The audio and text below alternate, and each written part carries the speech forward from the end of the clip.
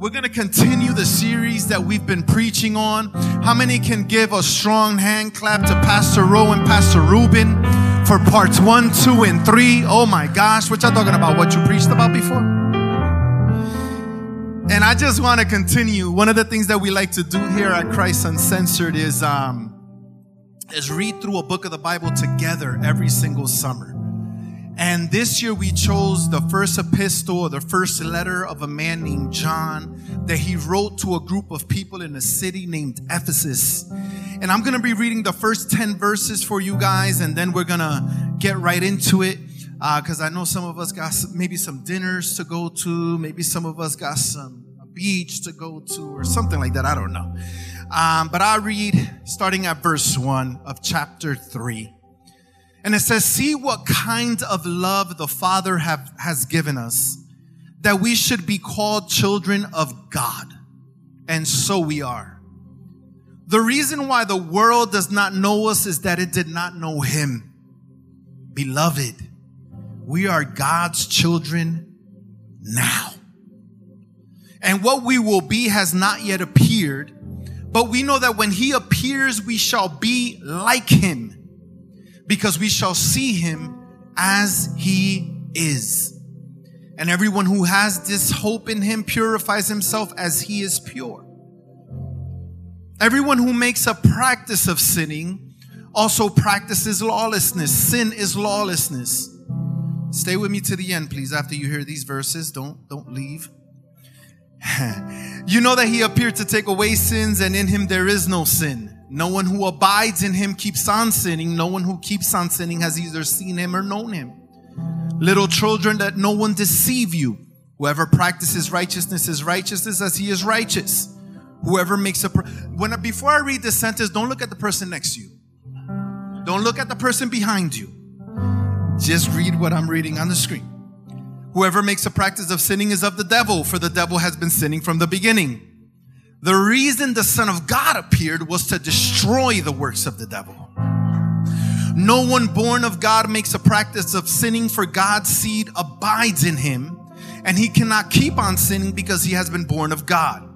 By this it is evident who are the children of God and who are the children of the devil. Whoever does not practice righteousness is not of God, nor is the one who does not love his brother." That's a whole lot of devil for a Sunday afternoon. That's a whole lot of devil for Pastor Marquez, by the way. I'm going to be sharing a word with you guys on the heels of what Pastor Rowe preached to us weeks 1 and 2 and what Pastor Ruben preached last week. And in week 1, Pastor Rowe talked about how Christ is the light of the world and how that light can never lead us into darkness. How many enjoyed that part 1? I was like, man, that is so good. That is so good. I was waiting for all the lights to shut off and him to just have like a flashlight. I thought that would have been kind of weird. Week 2, he said he talked about how he wasn't questioning the followers' faith in Jesus. He was asking them to examine their fellowship with Jesus. In other words, when we're reading this book and we're reading through some of these verses, we should never feel condemned. We should never feel judged. We should never feel ostracized. And from this pulpit, not only to our YouTube audience, but to everybody in here, if someone has ever used any of these verses to make you feel anything less than how God feels about you, on behalf of them, I apologize. And I say I am sorry, because that is never what God intended when this was written. That is not what God had in his mind when this was written. He talked about what was it about sin? What was the 3 things? Yes, the sin dilemma. Yes, the sin dilemma. If you haven't heard it, you need to hear it. But the sin dilemma, he talked about how sin gives access to the enemy.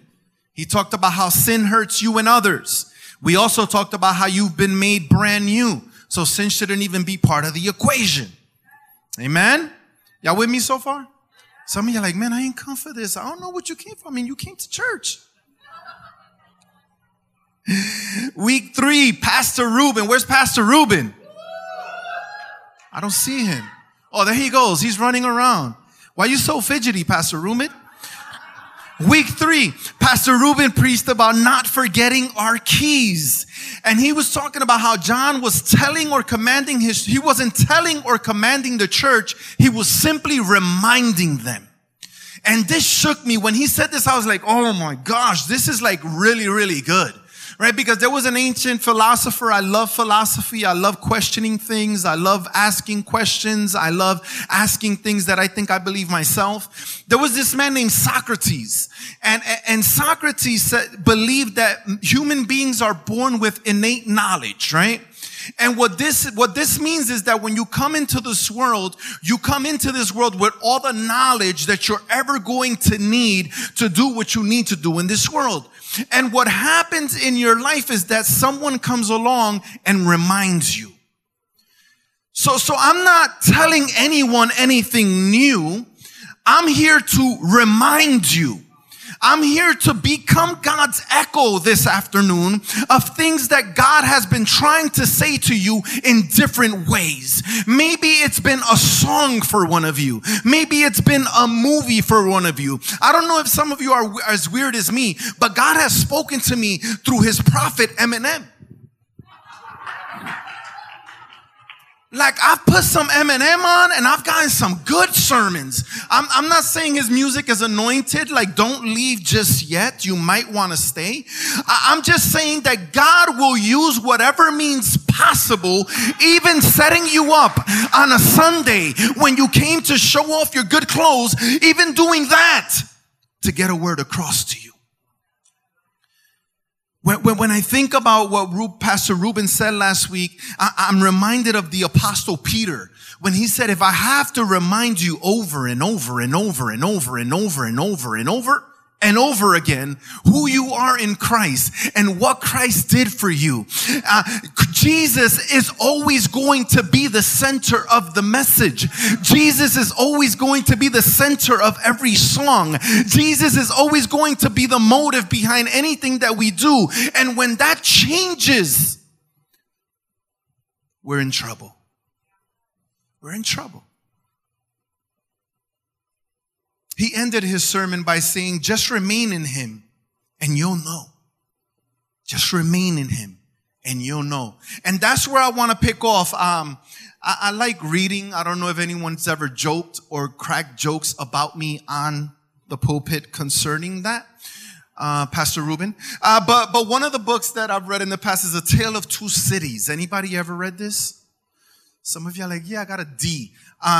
A Tale of Two Cities, right? And in this book, he said this line that I want to start off with. He said, it was the best of times and it was the worst of times.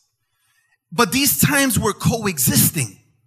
It was the best of times and it was the worst of times. And I looked up, I was like, man, what does this mean? So I went to Professor Dr. Google, and Dr. Google said that the phrase suggests an age of radical opposites taking place at the same time.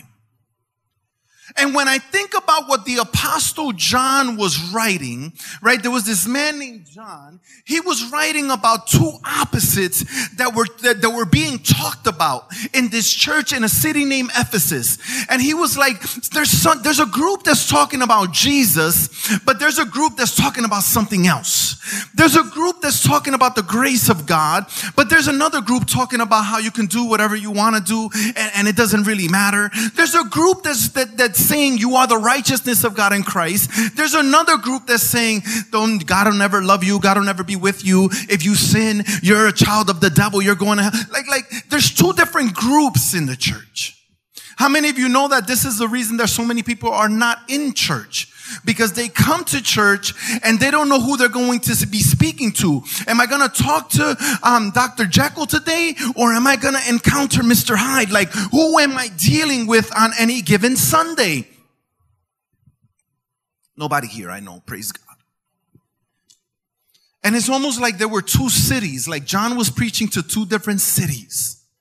But I love how he starts this chapter. He says, see what kind of love the Father has given to us, that we should be called children of God. And so we are. The reason why the world does not know us is that it did not know him. And what we're going to see by the end of these 10 little verses is that the reason the world did not know him is because some in the church did not know Jesus. And when we don't know Jesus, we improperly reflect our own ideologies of an angry God, of a bitter God, of a resentful God. How many of you have ever seen the picture, right, of God in heaven with a long white beard and a thunderbolt? It's more Zeus than God, but right, we make them one and the same thing. And that's a lot of times what we encounter in churches and in people that do not want to come to church. But the Apostle John says, see what kind of love the Father has given us. I love, first and foremost, that he describes God as a father. But I also love the fact that he started his argument this way. The New American Standard Bible says, see how great a love. How great a love. Some of you guys came here today to celebrate love. The love of Pastor Roe and Lee. And how they lead this church. So we came to celebrate that love. Amen. Praise God. Hallelujah. And he's saying, see the love that God has for you, that he would call you a child of God. And then he says, and that's what we are. And then it says, the reason the world does not know us is that it did not know him.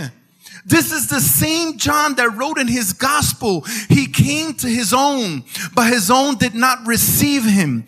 But to everyone who received him, he gave the right to become a child of God. You see, because when it comes to the gospel of Jesus Christ, it's not about doing something to gain entry. It's all about who you know. How many of you have ever been somewhere and you get to the line and you're making this line and you see 2 or 3 people that look a little bit less cute than you? You see 2 or 3 people that are dressed a little bit less cuter than your dress, especially this side. I don't know why you guys are like dressed so well. But they're doing all this and all of a sudden they just get right in. And I'm like, yo, I've been here for 2 hours. What's good? Like, I should be first. But how many of you know that a lot of times they get in because of who they know? And it's the same thing with the kingdom of God. It's the same thing with salvation. It's not about what you can do. It's not about what you can pay. It's not about how many times you can punch in. It's all about who you know. And the person you need to know to get in is the person I'm trying to introduce you to. His name is Jesus. He was born in a town named Nazareth. He was considered the son of a carpenter, but he was way more than that. How many of you know that he's way more than that? And the apostle says, I need you to see this.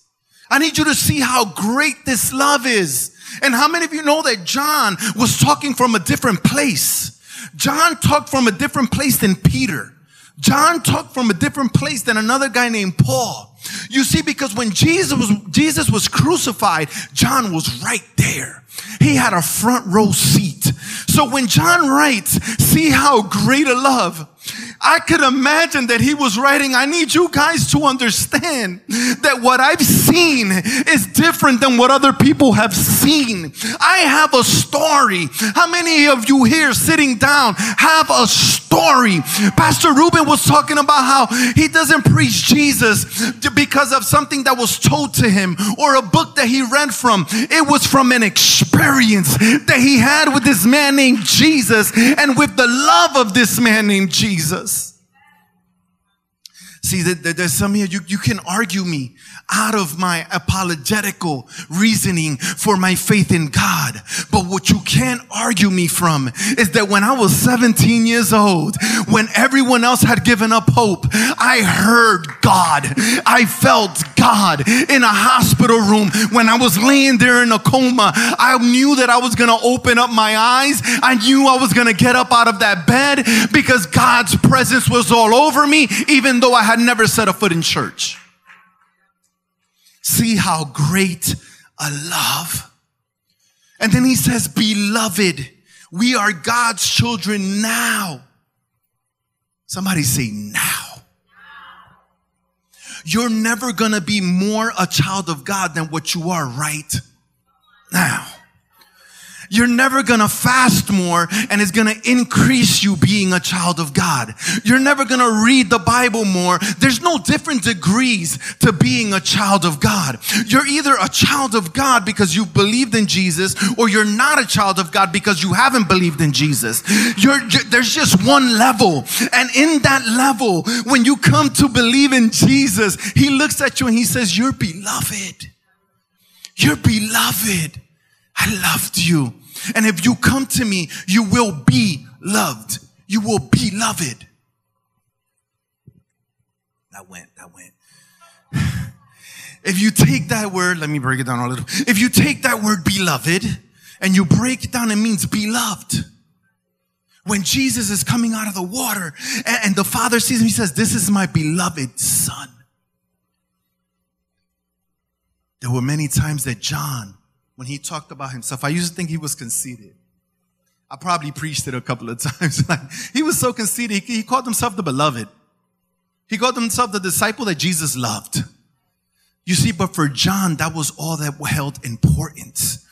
The only thing that was important for John is that Jesus loves me. This I know, for the Bible tells me so. I know we don't say it because that's beneath us, but that's the greatest truth that has ever been whispered, that has ever been said. Jesus loves me. This I know, for the Bible tells me so. I'm going to be saying that to my baby before my baby comes out of the womb. Jesus loves you. This you need to know because the Bible tells you so. In other words, if you're reading the Bible and you're seeing anything but the love of Jesus, you're reading it wrong. Don't get me excited, please. But He said, we are God's children now, and what we will be has not yet appeared. But we know that when He appears, we shall be like Him, because we shall see Him as He is. In other words, when we see Jesus as He is, the world will finally see who we were always supposed to be. When we see Him, when we behold Him, Chandler Moore sung, we become what we behold. We become what we behold. How many of you have ever experienced that you focus on something so much that you become that thing? You become that thing because you focus. How many of you have ever criticized somebody so much, maybe for like a year, maybe for 2, maybe you got mental issues, you've been doing it for 3 or 4 years.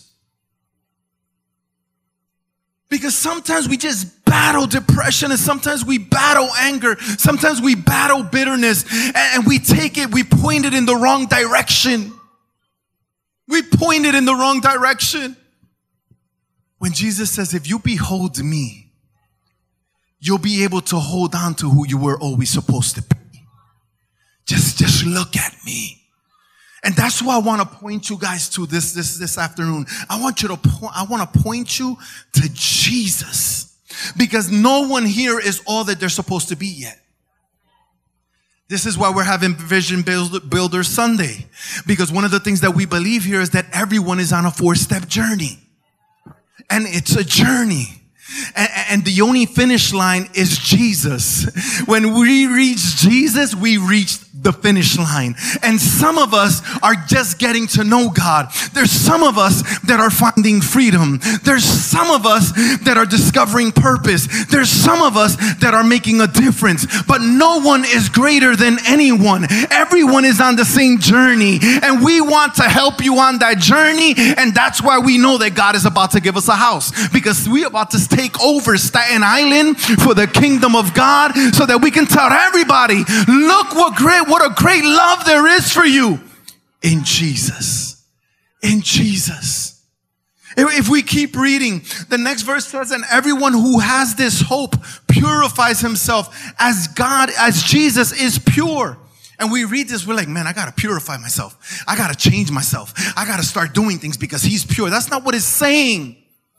It's saying when you put your hope in Jesus, the same purity that exists in Him, it's automatically imparted into you. Before you pray even once, as a matter of fact, let me say that after you say the prayer, Jesus, come into my life, I want to walk with you. That simple little prayer, 2-second prayer, all of a sudden, all of His purity, all of His holiness, all of His righteousness, all of His goodness is imparted into your spirit. It's yours. In other words, everything that you need to live a life of victory is already inside of you. That's what John was trying to teach. John was saying, you guys are stressing and pushing so hard to be something that you already are. You already are this. He says, he continues writing, I'm trying to get through this because it takes a shift. And all of a sudden you read and you're like, man, everyone who makes a practice of sinning also practices lawlessness. Sin is lawlessness. And you read this and you're like, man, I think I'm included there. And all of a sudden you begin to put yourself in there because you're like, man, he's talking to me.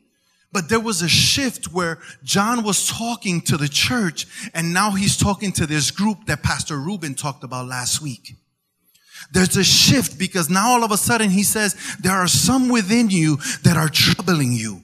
They were a part of us, but they're no longer with us. Because had they been with us, they would have still remained in us. But that's who, when John begins to talk, and he says everyone, he's saying these people. How many of you have ever been around a conversation like those people? John was kind of doing that. He was like, those people out there that are troubling you, and they're trying to teach you that no, it doesn't matter. Your life doesn't matter. They're wrong. They're wrong because they're pointing you back to you when they're supposed to be pointing you to the hope that's found in Jesus. They're pointing you in the wrong direction.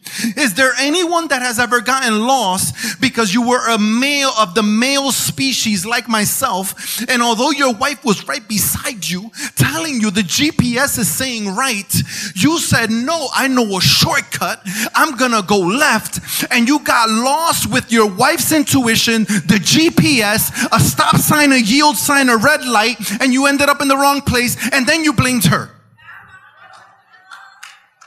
That was only me, babe. That was only me. That was only me. Well, this is what the Apostle John is saying. John is saying, no, I don't want you guys to do that. And he's saying, look, the word sin doesn't mean what you guys think it means. The word sin in the Greek, it means missing the mark. Missing the mark. And what John was saying is, I want to show you the mark. I want to show you the bullseye. Because the bullseye is the man that I've been talking to you since chapter 1, verse 1, and his name is Jesus. When you miss that mark, when you miss that bullseye, it doesn't matter how many points a church gives you. It doesn't matter how many titles someone might put beside your name. You're missing the mark. And if you miss the mark, Nikki was at Bury the Hatchet yesterday. We went there for your bachelor party, right? Everyone was trying to hit that bullseye because you know if you hit the bullseye just one time, your team automatically won.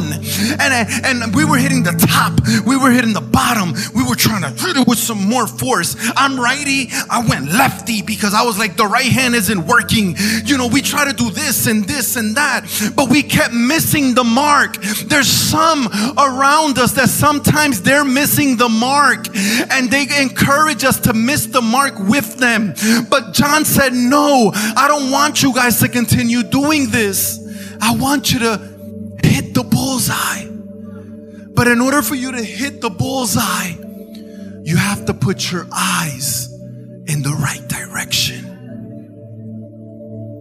You have to look at the right thing. You have to look for the right thing. If we're looking for peace in people, we're going to throw it too high. If we're looking for someone to give us that love that only God can give us, we're aiming it too low. If we're looking at the church for the church to make us new, no, we're be aiming at the side. Because the church is full of imperfect people, just like you. We're just trying to focus on Jesus. But then he makes us a promise, and with this I end. He makes us a promise. And he says, anyone who puts their hope in Jesus, they become righteous. And the Passion Translation says they become righteous because the seed of God is within them and they've been fathered by God. How am I going to live this impossible life? Because some of us don't come to church because we're like, yo, that life they ask you to live is impossible. Here, we're not giving you a specific list of do's and don'ts because we've understood it doesn't work. We can't carry that list. We can't live that list, and neither can you. So we say, let's take a journey. Let's take a walk. Let's chill. Let's have coffee together. Let's have some cake. If you know Sherry, her arroz en gandule, oh my God. I had so much fun with you guys. We went to the pool and I didn't swim because I don't know how to swim. Don't judge me, but I was in the pool. But this is what we're doing here. This is why we're trying to build the house. This is why we're trying to do what God has called us to do. Because we've come to realize that we need each other. We need each other's stories.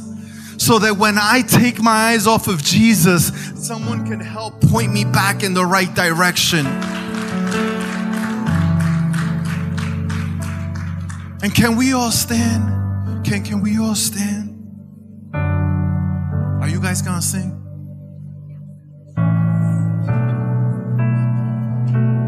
Okay.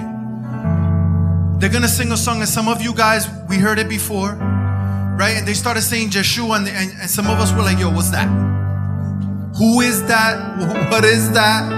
And it's just Jesus' name said in the native tongue. Yeshua, Yeshua, Yeshua. That's the name we need to say. That's where our hope is found. That's where our righteousness is, our salvation is. That's where peace is. That's where hope is. That's where healing is. That's where restoration is. That's where salvation is. That's where everything that we've been seeking is. It's found in Him. And I believe He's here, guys. I believe He's here. And as we make our way to the front to worship and to give Him glory and to remind ourselves that His is the kingdom and to remind ourselves that His is the honor and to remind ourselves that He is good and to remind ourselves that He is with us forever and to remind ourselves that He loves us and to remind ourselves how great a love. Oh.